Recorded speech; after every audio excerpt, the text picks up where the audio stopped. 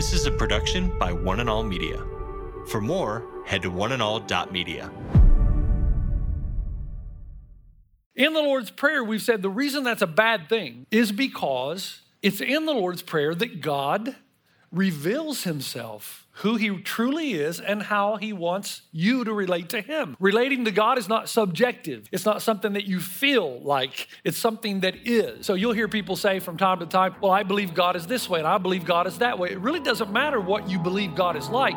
Today with Jeff Vines, We are taking the gospel to the world. pastor, apologist, and Bible teacher. One truth that will be delivered in love and compassion, connecting every one person to all that God has promised them.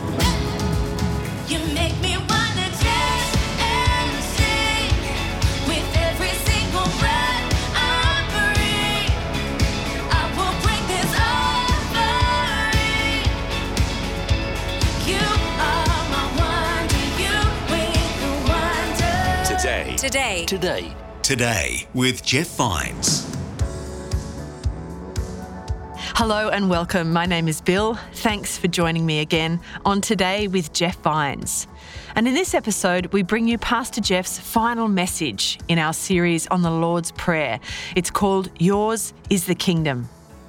This series has been helping us take a fresh look at the Lord's Prayer. And today, Pastor Jeff starts with a summary of what's been covered so far, and then he moves to Luke chapter 20, verse 9. Let's hear from Pastor Jeff now on Today with Jeff Vines.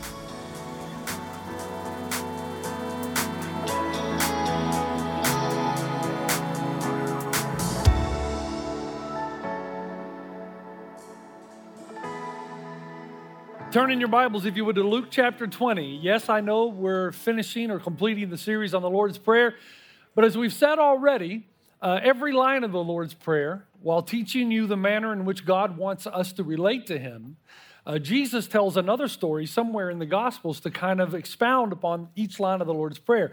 So we're at the last line now. So Luke 20, verse 9, we'll get to that in a moment. I want to play a little game with you, see how awake you are, okay? You ready? The tree that grows from an acorn is called an oak.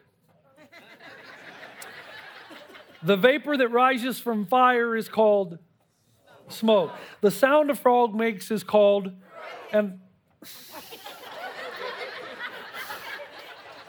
who let you in here? The tree that grows from an acorn is called the vapor that rises from fire is called. The sound a frog makes is called and the white of an egg is called the white of an egg is called a yolk? Okay, the point I'm trying to make is you can get brain dead sometimes and just go through the motions. That's the problem with the Lord's Prayer. This prayer packs a huge punch, but for a lot of us, we've read it or said it so many times, we forgot the purpose of it and the power of it. I used the example the first day we started this series that I had an uncle who has a train go right behind his house at 2 a.m. every morning. And I spent the night with that uncle. When the train first came through, I yelled and screamed. I thought it was an earthquake. I thought we were dying. I was like 8 or 9 years old. And I ran into his bedroom and said, "What's going on?" He said, what do you mean what's going on? He had grown immune to it. Imagine a train literally probably no more than 15 feet out your back window, and it doesn't even bother you anymore because you've heard it so often. It doesn't even wake you up. In the Lord's Prayer, we've said the reason that's a bad thing is because it's in the Lord's Prayer that God reveals himself, who he truly is, and how he wants you to relate to him. Relating to God is not subjective. It's not something that you feel like. It's something that is. So you'll hear people say from time to time, well, I believe God is this way, and I believe God is that way. It really doesn't matter what you believe God is like. The question is, what does the Scripture reveal that God is truly like? And you've learned some powerful things so far, right? Number one, our Father, who art in heaven, that is our Father. So you relate to God on the basis like a child would a father, not like an employee would an employer. So you're not manipulating God and try to get yourself in a situation where he has to bless you. You're relating to him as a father, as a child would a father. You're trusting that God has your best interest in mind. So a good father's not going to give anything to the child that would ultimately destroy the child, right? So when you come to God in prayer, you're trusting God's answer as a father would relate to a child. We know that your Father's in heaven, which means he has a vantage point that you don't have, which means there are things that happen in your life that you may not be able to connect the dots, but he can. You with me? All right, stay with me here. Stay with me. It's his kingdom coming, not yours, right? Everything that happens in your life is about his kingdom coming or becoming a reality on earth. So even though it may cause you a little pain, even though you may not understand it, the promise that you have in prayer is that God's kingdom is always coming to earth in some shape or fashion that you maybe cannot see because he's in heaven and you don't have the vantage point that he has. When you come to God, you come as a person not entitled. That's why Jesus says, pray, give us this day our daily bread. You're assuming that everything you have is a gift from God, that God owes you nothing, but everything you have is a gift, your life, your breath, everything. So as a pastor doing this for 30 years, I'll often have people say, well, I don't know why God didn't do this. And I always like to ask the question, why do you think God owes you anything? Do you think that God owes you a good life? And if you do think God owes you a good life, on what basis do you assume God owes you a good life? Now, what God has done for you, the Bible says, while we were still sinners, Christ died for us. So without us even seeking God, God sought us and provided a way where we could be part of a kingdom that will last forever. So the biggest obstacle in your life has already been overcome on the cross. When you die, you're going to be with God in heaven for eternity. That's a pretty big gift. But while you're here, listen, he owns you. God owns you. Between this time you're born and the time that you die, he owns you. He owns you for a reason. And the reason is that he might bring his kingdom up there, down here in your life. Now, we're going to talk about what that looks like in a second. And then finally, Stephen Roy talked about you, about how every day of your life is going to be a battle. There are going to be temptations you face. And the great temptation that the Lord's Prayer is talking about is when things go wrong in your life, you are tempted to believe that God is no longer sovereign, that his kingdom is not coming, and that somehow you're entitled and God owes you an easy life. That's the temptation of life. And then finally, we come to the last statement in the Lord's Prayer, which says what? Yours is the kingdom, yours is the power, yours is the glory forever and ever. Amen. Now, some of your Bibles won't even have that, and the reason is because it wasn't listed in some of the earliest manuscripts. Well, why is it in your Bible then? Well, first of all, scholars will tell you it wasn't in the early manuscripts, but it's in the Bible because oral tradition was so strong that it was part and parcel of the first church, which is why it's included in your scripture. Now, here's what's interesting about this. Do you know what Jesus is doing in this prayer? He's basically separating the genuine article from the pretender and posers. He's actually telling you in one line, okay, if you really want to know who's pretending, who's posing, and who's a genuine, authentic Christ follower, it comes down to this. The genuine Christ follower lives their lives with this attitude. It's not my kingdom, it's yours. It's not my power, it's yours. It's not my glory, it's your glory. So I want to give you an IQ test, an irritability quotient.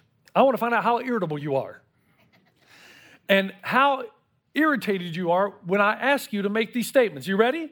Okay. You're going to repeat the first one after me. And the first one goes like this. Life is not about my kingdom. Can you say that on the count of 3? 1, 2, 3. Life is not about my kingdom. One more time. Life is not about my kingdom. Now, it's easy to say, do you really believe it? Because if it's not about your kingdom, it means somebody else is the king and somebody else is owning the kingdom and you just happen to be a subject in a kingdom that you don't own. Which means that not only does your life not belong to you, but nothing you have ultimately belongs to you. It belongs to somebody else. It's just been entrusted to you. Which means that your house is not really your house, your car is not really your car, your money's not really your money, and this business that you've grown is not really your business. But these are all blessings of God. For what reason? This is going to make some of you really mad. That's okay. I love to see the look on your faces. You get to use these things that you have for your own purposes. That's true. I got it. But ultimately, the reason you have these things is God has given them to you, and he's waiting on you to see if you truly do believe that the ultimate thing in life is not about your kingdom and building your kingdom or your city, but building the city and the kingdom of God. Now, let me show you a parable that Jesus tells in Luke 20. That's why I ask you to turn there, because every time Jesus makes a statement, one line in the Lord's Prayer, he always follows it up with a parable later in the Gospels to explain it. Here's what he says. He went on to tell people, I'm in verse 9 of Luke 20, a man planted a vineyard, rented it to some farmers, and went away for a long time. At the harvest time, he sent a servant to the tenants so they would give him some of the fruit of the vineyard. But the tenants beat him and sent him away empty-handed. He sent another servant, but that one also they beat and treated shamefully and sent him away empty-handed. He sent still a third, and they wounded him and threw him out. Then the owner of the vineyard said, what shall I do? I'll send him my son, whom I love. Perhaps they will respect him. But when the tenants saw him, they talked the matter over. This is the heir, they said. Let's kill him, and the inheritance will be ours. So they threw him out of the vineyard and killed him. Now, the assumption in the first century, even in a pre-capitalistic society, was this, that the tenants managed the vineyard on behalf of the owner. The tenants managed the vineyard on behalf of the owner. And they did so, one, by his word, and two, for his profit. You've heard me say this before. Now let's make sure we understand. Who's the tenant here? The tenant is you and me. The owner is God. And what does God own? Everything. So you could substitute the word body for vineyard. He owns your body. He owns your life. He owns your car, your house. He owns it all. He's the owner. You're the tenant. You're managing what God has entrusted for you to manage.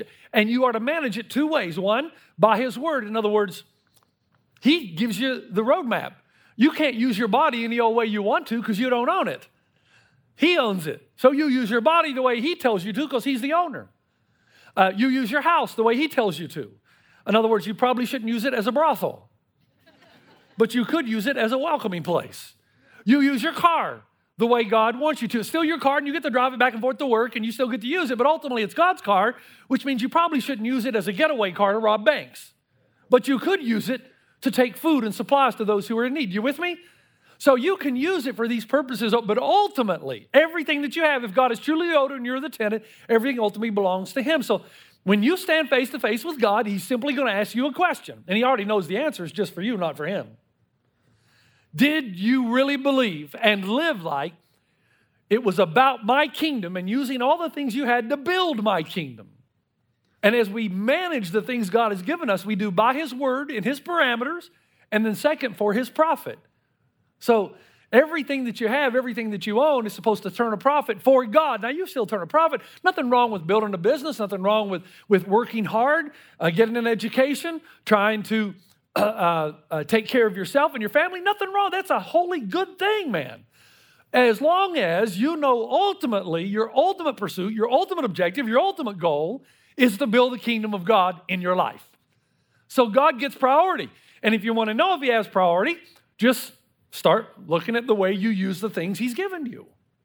Now, the desired outcome of all that is in your possession is determined by the vision and objectives of the owner. And the vision and objective of the owner is what?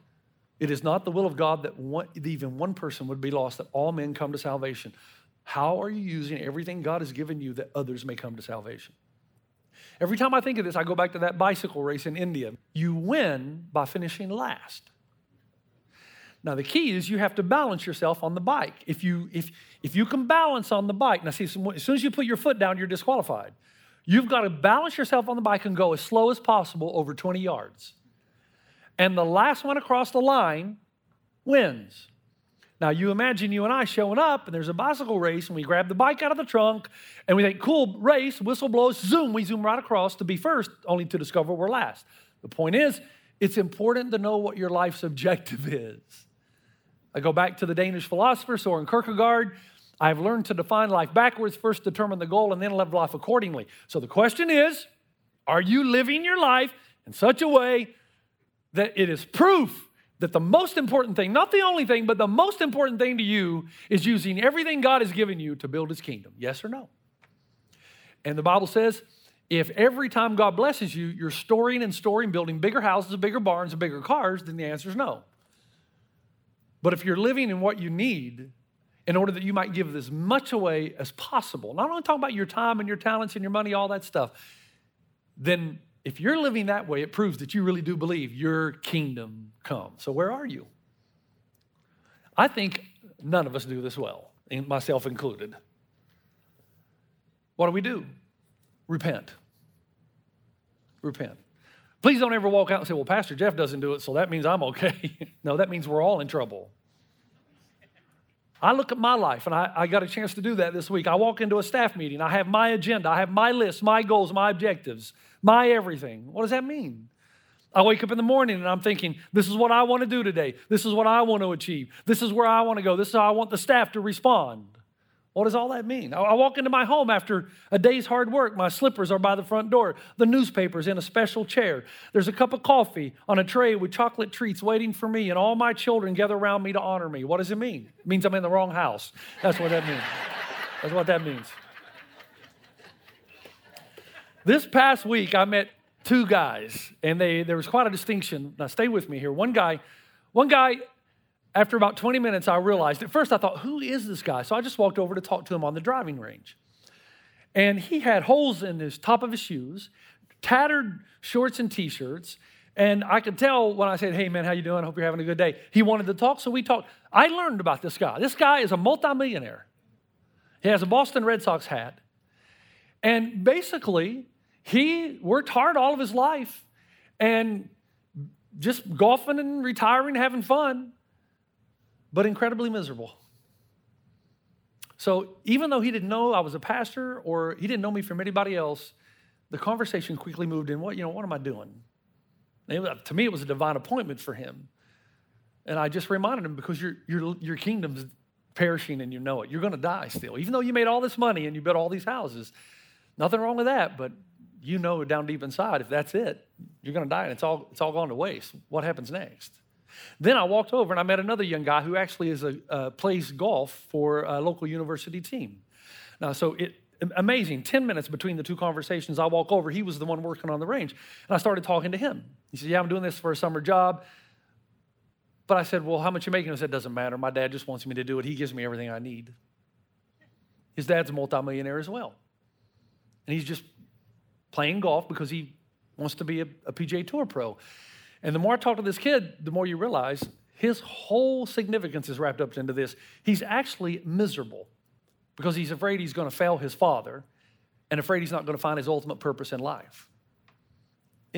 How do you do that in one day, within 2 hours, have those conversations?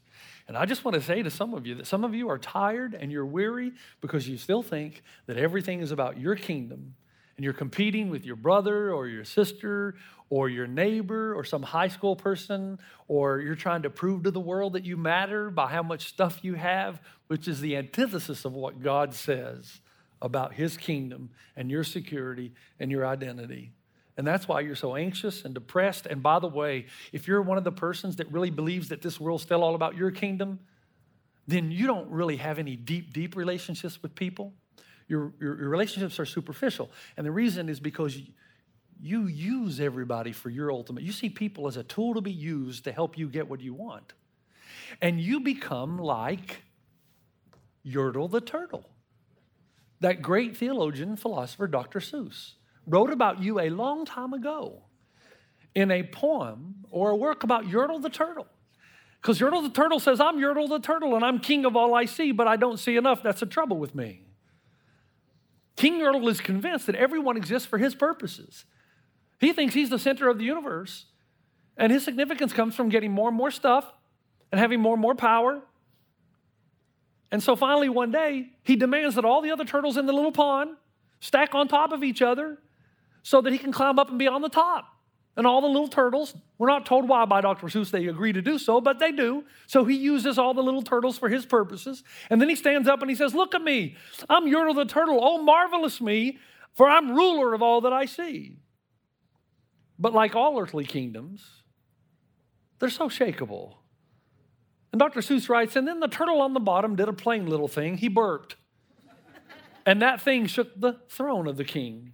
And today, that great turtle, that marvelous sea, is king of the mud because that's all he can see.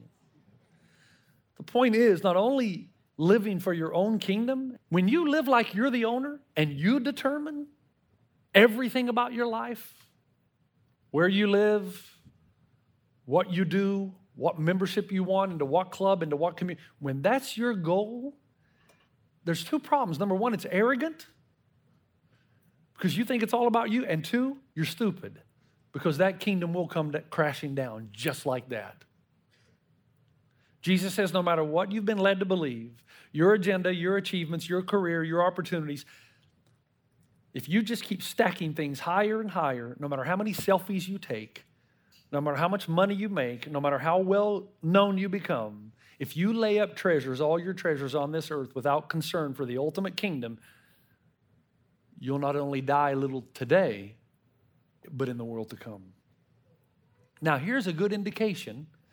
The other two move quickly, so stay with me. Here's a good indication that you're on the wrong path. In the parable, in verse 10, here's what the Bible says. At harvest time, he sent a servant to the tenants so they would give him some of the fruit of the vineyard, but the tenants beat him and sent him away empty-handed. Now, why on earth would you do that? So here's the story. The owner owns the vineyard. He sends one of his servants to collect. Okay, you get to use the vineyard. You can take whatever's in there, but here's my part. And they beat him up. And then remember, he sends another, they beat him up, then he sends his son. There's a gospel story here, but there's a story long before we get to the gospel, which is what?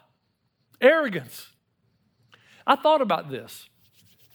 Okay, the sermon is not about money, but at least it applies there too, right? Here's what I've noticed as a pastor.